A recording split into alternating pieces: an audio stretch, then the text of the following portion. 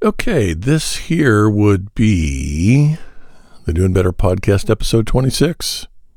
Here's the tease.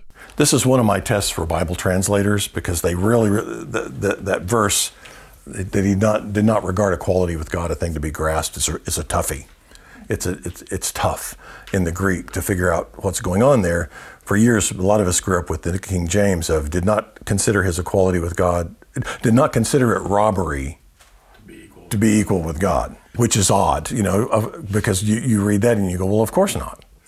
Of course he didn't consider it robbery. Why would he?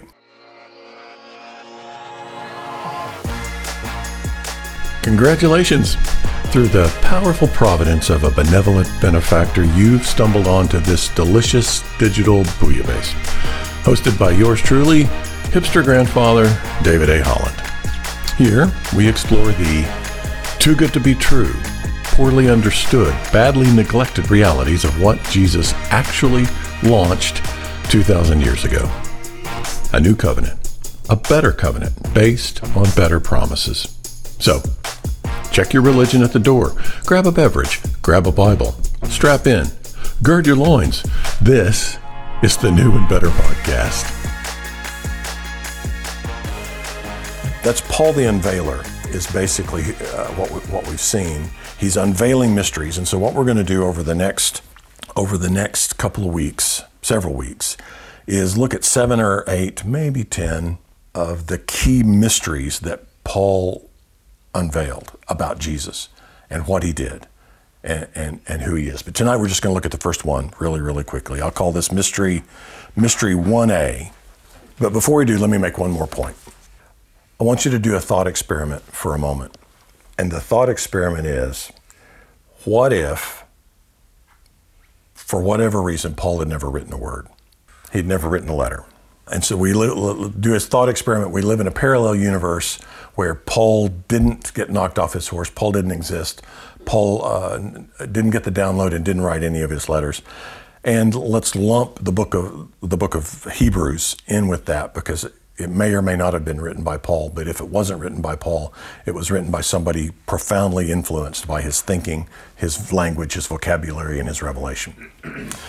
So you've got a New Testament, but you don't have Romans, Galatians, Ephesians, 1 Corinthians, 2 Corinthians, Galatians, Ephesians, Philippians, Colossians, 1 and 2 Corinthians. You don't have Timothy, Titus, or Hebrews. How different is our view of the Christian faith if we don't have? What do we know about Jesus? Or what would we not know about Jesus today if those books didn't exist? Our revelation of who Jesus is, what he accomplished on the cross, what he's doing in us and through us would go from here to here overnight, because we would have the book of Acts and the sermons from the book of Acts, and we would have a few letters from John and a few letters from Peter. We'd have James, and James is sort of the counterweight to everything Paul said about grace and living by by grace through faith. People who hate the grace message, they whip out James and start beating everybody on the head with the book of James.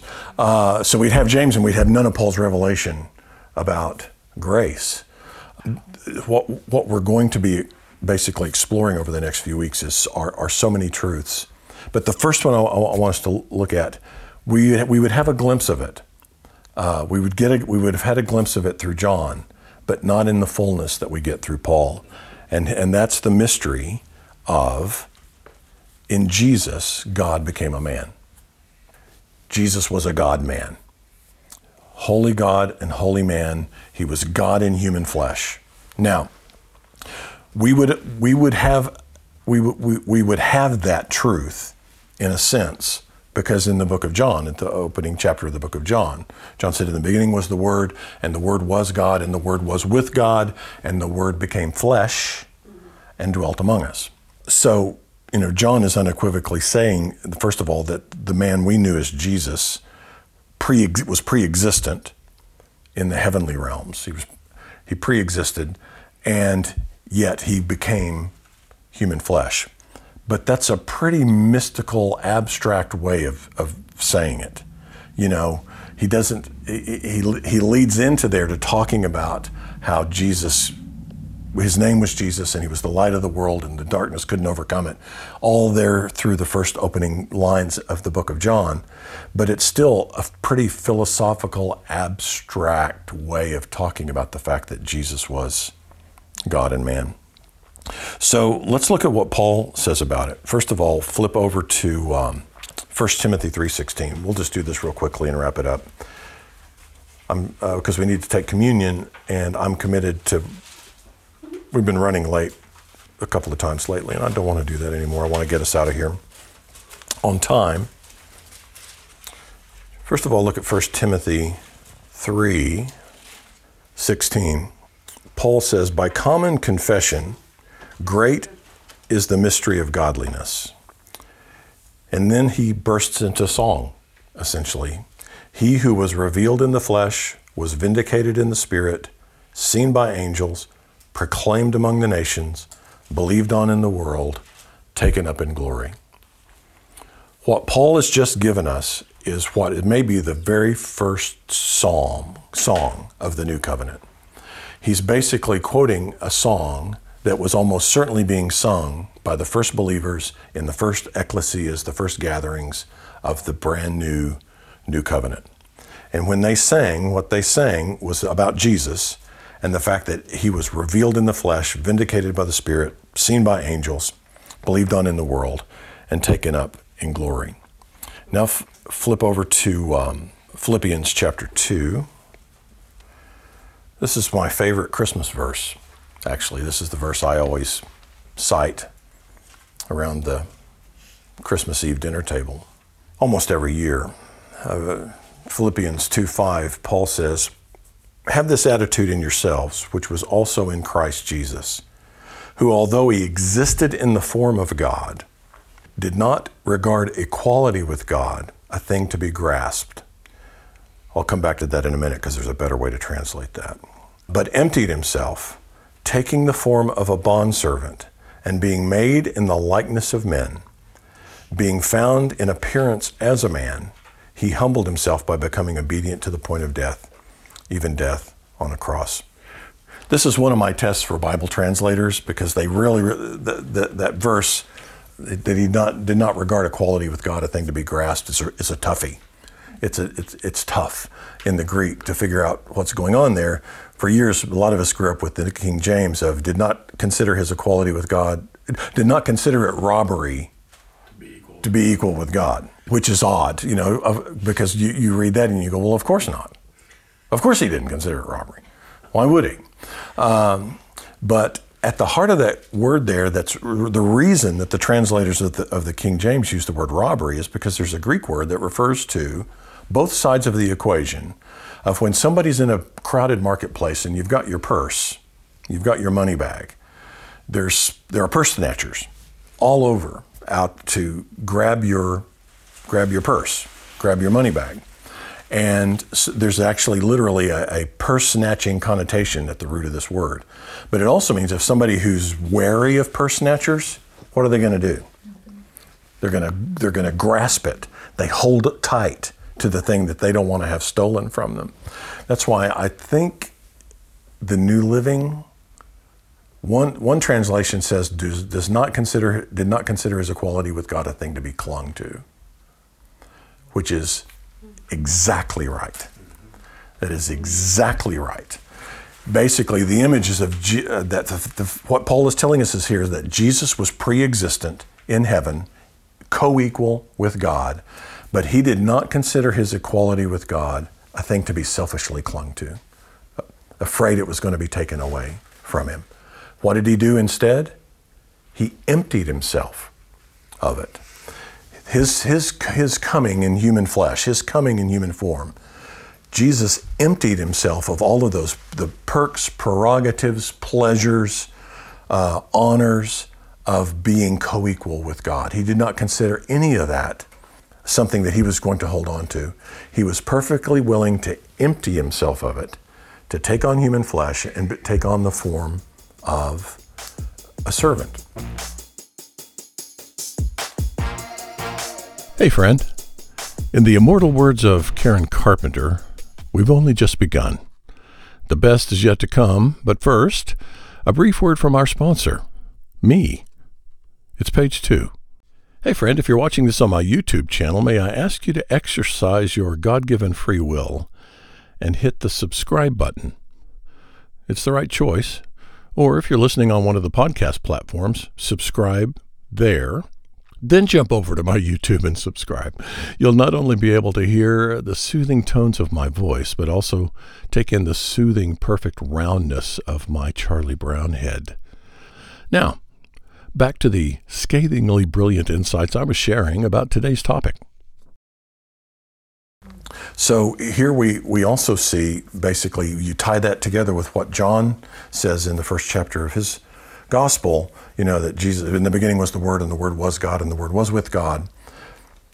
Here's the thing, and I've always, as I've pondered with and explored and meditated on this truth,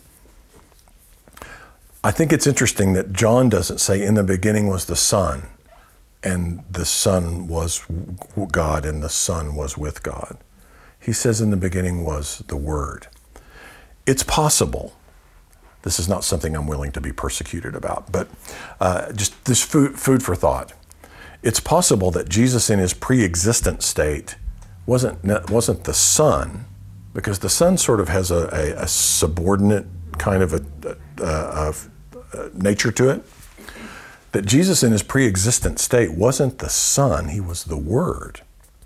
That there was God the Father, or God the King, God the Word, and God the Spirit. That's the three-in-one mystery of the Trinity pre-existently. But in emptying himself of his equality with God, all of the pleasures and perks of reigning in heaven, emptying himself of it, taking on the likeness of human flesh, he at that moment became the Son. And as a matter of fact, there is a psalmic prophecy of the incarnation that says, God says, on this day I have begotten thee. And John 3:16 says God gave his only begotten Son.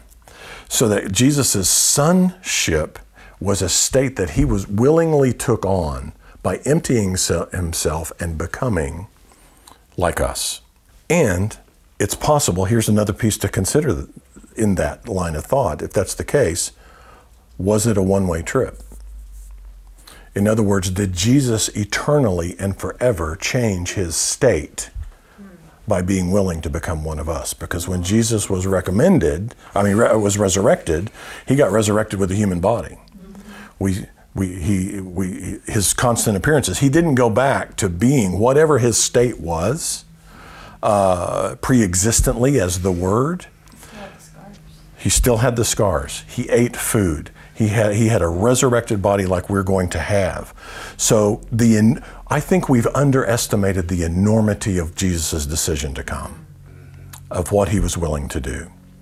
Because what Paul is telling us here, he's giving us insight to, is that Jesus emptied himself of that state of that he would been eternally pre-existent in, so that he would forever be like one of us. Oh my gosh. That is how much of a servant's heart he had. Paul says, serve one another. Don't be prideful. This entire passage is in the context of saying, serve each other's socks off. He goes, let this mind be in you like was also in Christ Jesus, who did not consider all of those privileges and all those perks something to be clung to selfishly. But he poured himself out to become one of us so that we could become like him. That's a big deal. Huge. It's a big, big deal. As Trump would say, huge. We've only known him as the Son. That's right. Exactly. What that pre-existent state was like, we have no idea, but we do know that forever and in eternity going forward, he looks like us. He looks like we will look. Well, it's interesting when in the Old Testament they refer to the angel of the Lord, right? And that one that's capital A, we think of that as Jesus, but it doesn't ever indicate it's a man's, what I mean? It's just a, like he may have been. Yes. There's some suggestive stuff there. This really impacts your previous teaching. Yeah. On when you talked about all these Jewish messiahs. Yep. They were out to make a name for themselves and to make themselves great, and everything. What you're literally making that much greater. Everything Jesus is doing he's so separate from everybody who's trying to be the Messiah. Right. And he's nothing to make himself known as that. Exactly. The humility, the servant's heart with that is just astonishing to contemplate. Really quickly now, Colossians chapter 1. I want to look at it in both the New American Standard and the Passion Translation. Colossians 1, and we're going to spend a lot of time in this passage of Colossians because there's a whole lot of different facets of the revelation of Jesus that Paul got in this passage. But for right now, let's look at verse 15. He, Jesus, is the image of the invisible God, the firstborn of all creation. For by him all things were created, both in the heavens and the earth, visible and invisible, whether thrones or dominions or rulers or authorities. All things have been created through him and for him. He is before all things, and in him all things hold together. Let me look at the Passion Translation there. Jesus, right? This is all about Jesus. I love the way the Passion renders this. He is the divine portrait, the true likeness of the invisible God, and the firstborn heir of all creation. For through the Son, everything was created, both in the heavenly realm and on the earth, and all that is seen and all that is unseen, every seat of power, realm of government, principality and authority, it was all created through him and for his purpose. He existed before anything was made, and now everything finds completion in him. Just the idea for the human mind to start, especially for Jewish minds, to start getting there. In any time Jesus even hinted at the fact that he was God, or he was the Son of God, he was the begotten of God, his listeners flew into a rage. They wanted to pick up rocks. They wanted to throw him off a cliff. They wanted to kill him and silence him. Of all the things that Jesus said, that the old Mosaic covenant leadership thought was infuriating, nothing infuriated them like Jesus' suggestions that he was God in human flesh. This revelation and what Paul is basically describing here. Let's just really, really quickly jump over to Hebrews. Yes, thank you. You know where I'm going. Hebrews 1. Hebrews 1:3. The Son is the dazzling radiance of God's splendor, the exact expression of God's true nature, his mirror image. He holds the universe together and expands it by the mighty power of his spoken word. He accomplished for us the complete cleansing of sins and then took his seat on the highest throne at the right hand of the majestic one. One more verse and we're done. Colossians 2:9. For he is the complete fullness of deity living in human form, and our own completeness is now found in him. We are completely filled with God as Christ's fullness overflows within us. He is the head of every kingdom and authority in the universe. Is that the Passion? That's the Passion. So, that's a big one. It's a big one that Paul got more insight into than any other New Testament writer.